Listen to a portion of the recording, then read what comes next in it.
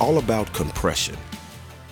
Hello, my name is Jarrell Austin at IUPUI, and I am owner of Final Stage Entertainment, a music production company. We will be discussing compressors over an 8-episode series. This is the first episode in this series, so let's get to it. The same type of questions that I had, I receive as well when it comes to compressors. When I started learning about compressors several years back, I didn't know what the word was, yet alone trying to figure out how it works.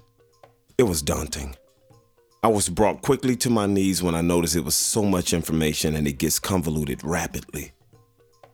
Now, I feel the best way to understand compressors is firstly getting terminology out of the way and not being afraid of the number of moving pieces to the puzzle.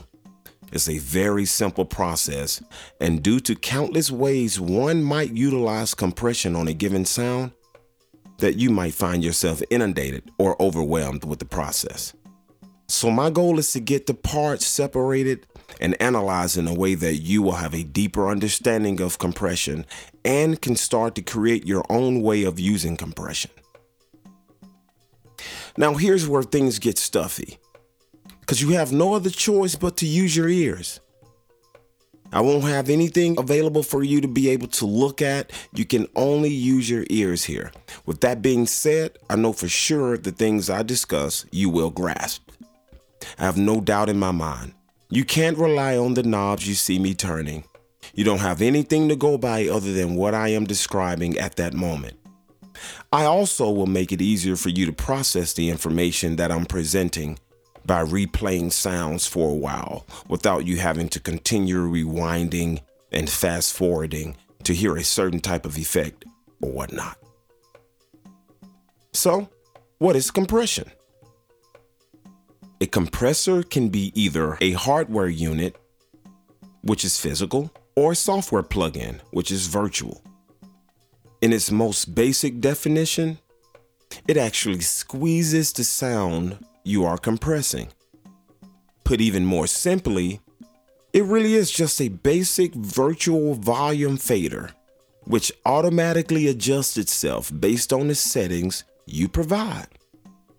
It brings the sound level down when it's too loud, and it brings the sound level up when it's too quiet. There are two reasons you add compression on a track: for controlling dynamic levels or for added effects, sound effects. And I don't mean sound as in FX, I mean effects. Now, what I mean by dynamic levels, controlling the dynamic levels, you have to look at it as something being very soft sounding as far as vocals. The way I'm talking right now, if I'm whispering, testing 1, 2, 3, testing 1, 2, 3.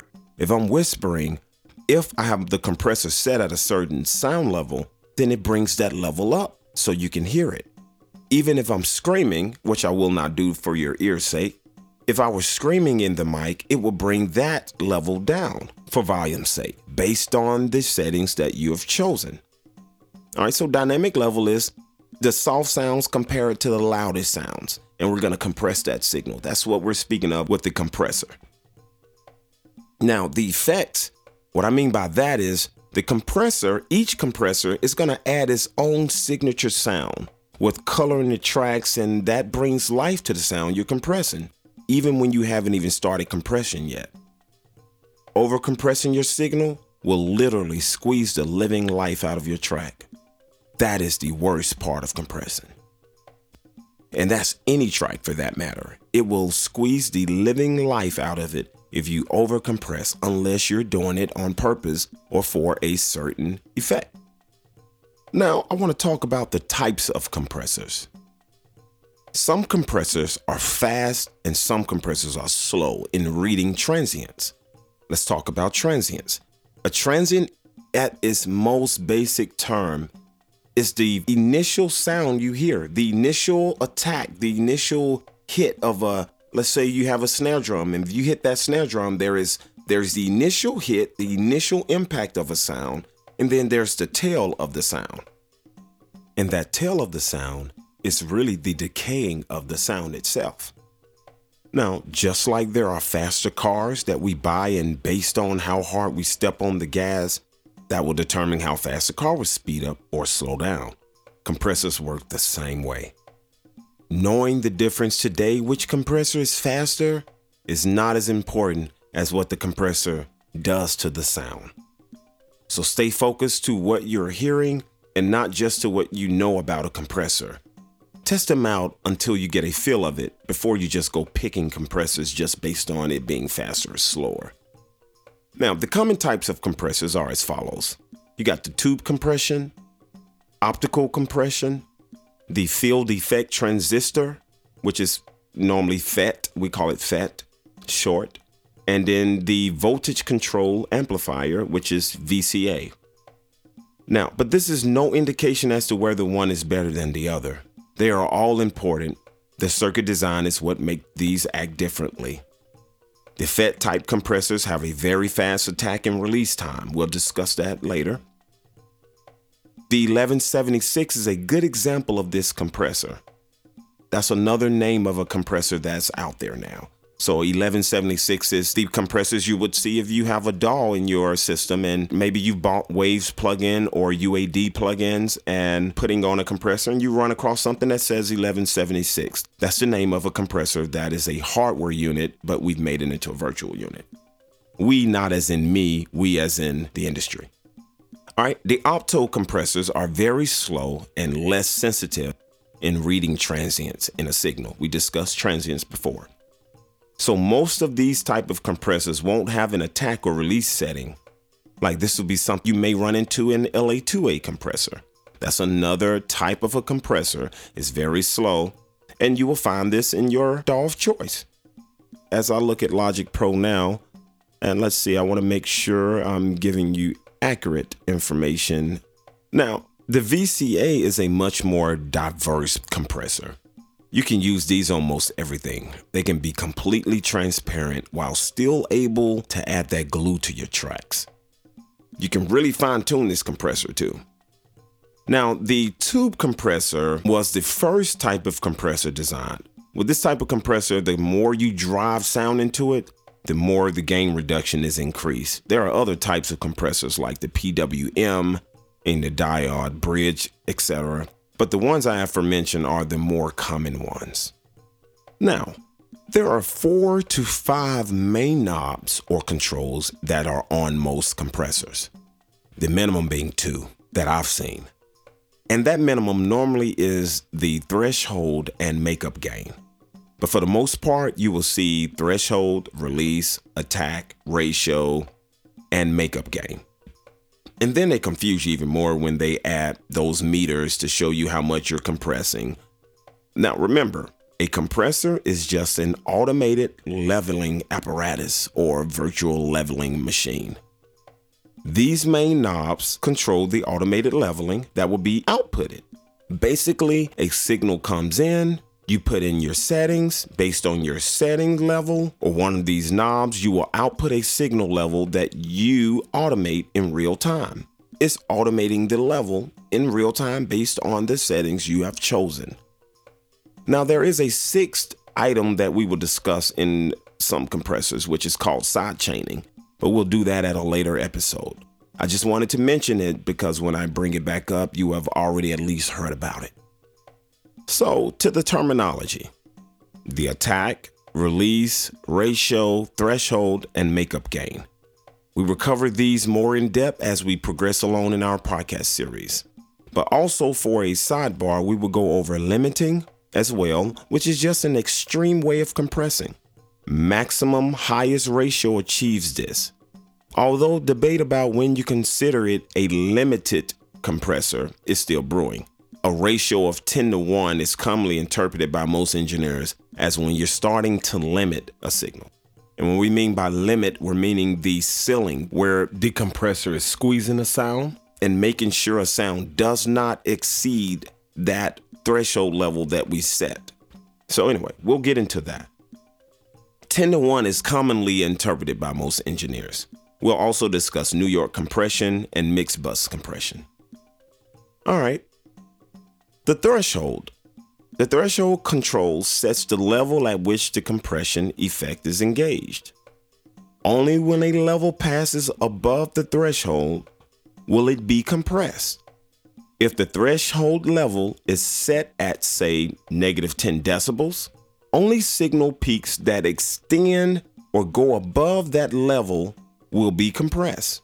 Again, if the threshold level, when you look at your compressor, at that threshold, you're going to set some type of setting based on the signal you're getting when that compressor should start working. The threshold is the most important part of it because it's allowing you to decide when do you want to do compression, at softer sounds or at louder sounds, or do you want to find a happy medium?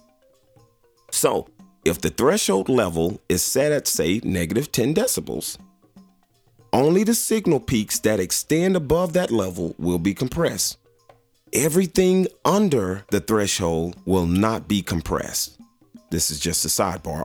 Although it's not compressed, you're still achieving some type of signature sound by the compressor you've chosen. Now, the ratio, this parameter is most misunderstood, but it simply specifies the amount of attenuation that you're going to apply to a signal.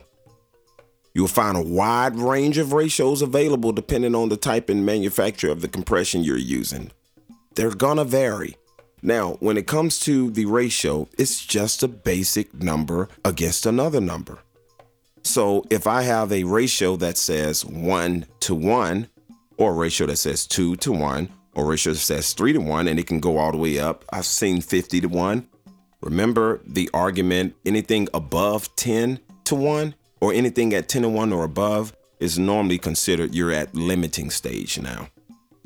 But just think of the compressor as this. When it comes to the ratio, a 1:1 ratio basically means I'm gonna put a signal into the compressor, whatever level that signal is at. Let's say if it's at -17 as the average signal that's coming into that compressor, then what's gonna output is the same exact leveling, which is -17. It will not do any work to that signal because you did not choose a ratio that would allow it to start leveling things out. So that's 1:1. Let's do 2:1. 2:1, same exact thing. 2:1 means if a signal comes in to the compressor and I have my threshold at -17. Now, if the signal coming into the compressor is at -15, now remember the numbers starts to go, let's say -17 is the lowest number, -16, -15 gets higher, you get louder and louder. So -5 is much louder than -14. All right, we should know that though. If I have my compressor set at -17 and I have my signal coming into the compressor and is at -15 and I chose a 2:1 ratio, the 2 means for every 2 decibels that exceeds the threshold, we're only gonna output 1 decibel. All right, let's put that into some terms again. For every 2 decibels, not just one time, it's not processing it just one time. For every 2 decibels that outputs over that threshold, we're gonna only output 1. Let's say the signal, my threshold is still set at -17, and instead of my signal coming into the compressor is -15, maybe it's -13. So now that is -13, remember, for every 2 decibels that a signal goes into a compressor, it's only going to output 1. So now I'm out at -17, I'm at -13. That's 4 decibels. Those 4 decibels that had come over the number ended up at -13. The compressor is only going to output 2 above the threshold. So the threshold is at -17. The signal coming in is at -13. The real signal that comes back out of that compressor after it does its leveling is going to be -15. So if the signal is exceeding the threshold by 8 decibels, it would attenuate down to 4 decibels. It'll output 4 decibels above the threshold. A ratio around 3:1 can be considered moderate compression. 5:1 would be medium compression. 8 to 1 starts getting into that strong, heavy compression, what we call limiting. 20 to 1, you know it's limiting anyway. Now we have attack time and release times. These are very similar. The attack time refers to the time it takes for the signal to become fully compressed after it exceeds the threshold level that's been set. Remember, the compressor is just an automated leveling virtual machine. So when we talked earlier about transients, this is what we're speaking of. How quickly, when that transient comes through, how quickly will the compressor go to work?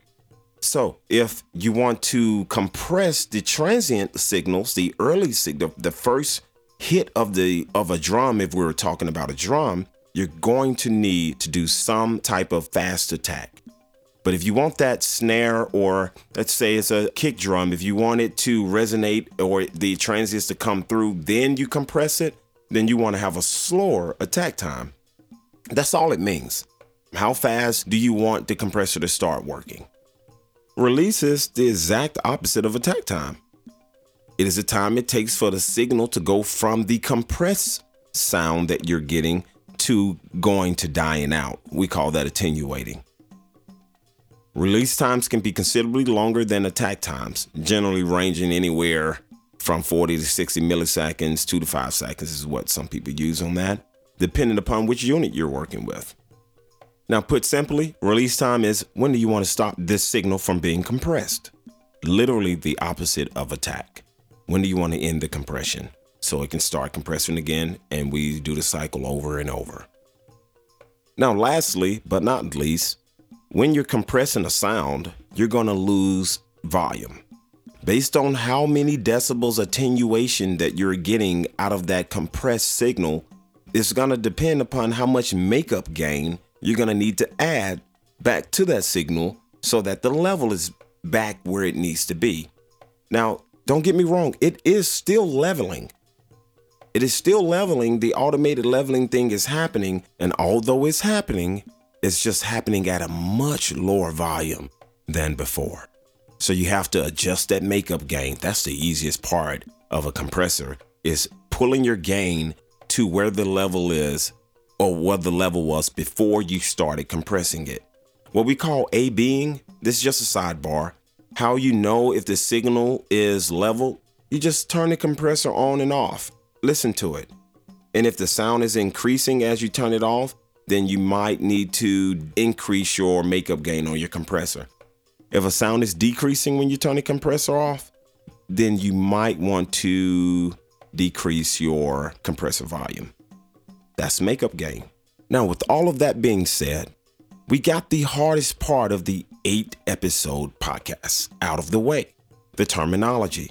So now when we go into describing it on the next episodes and we're going into testing sounds and listening to it, you'll already have an understanding of attack time, release time, your ratio and your threshold level makeup gain. You won't have anything on side chaining at the moment, but that's coming in the future.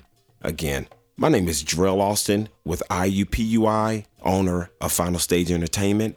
I thank you so much for listening to this podcast episode.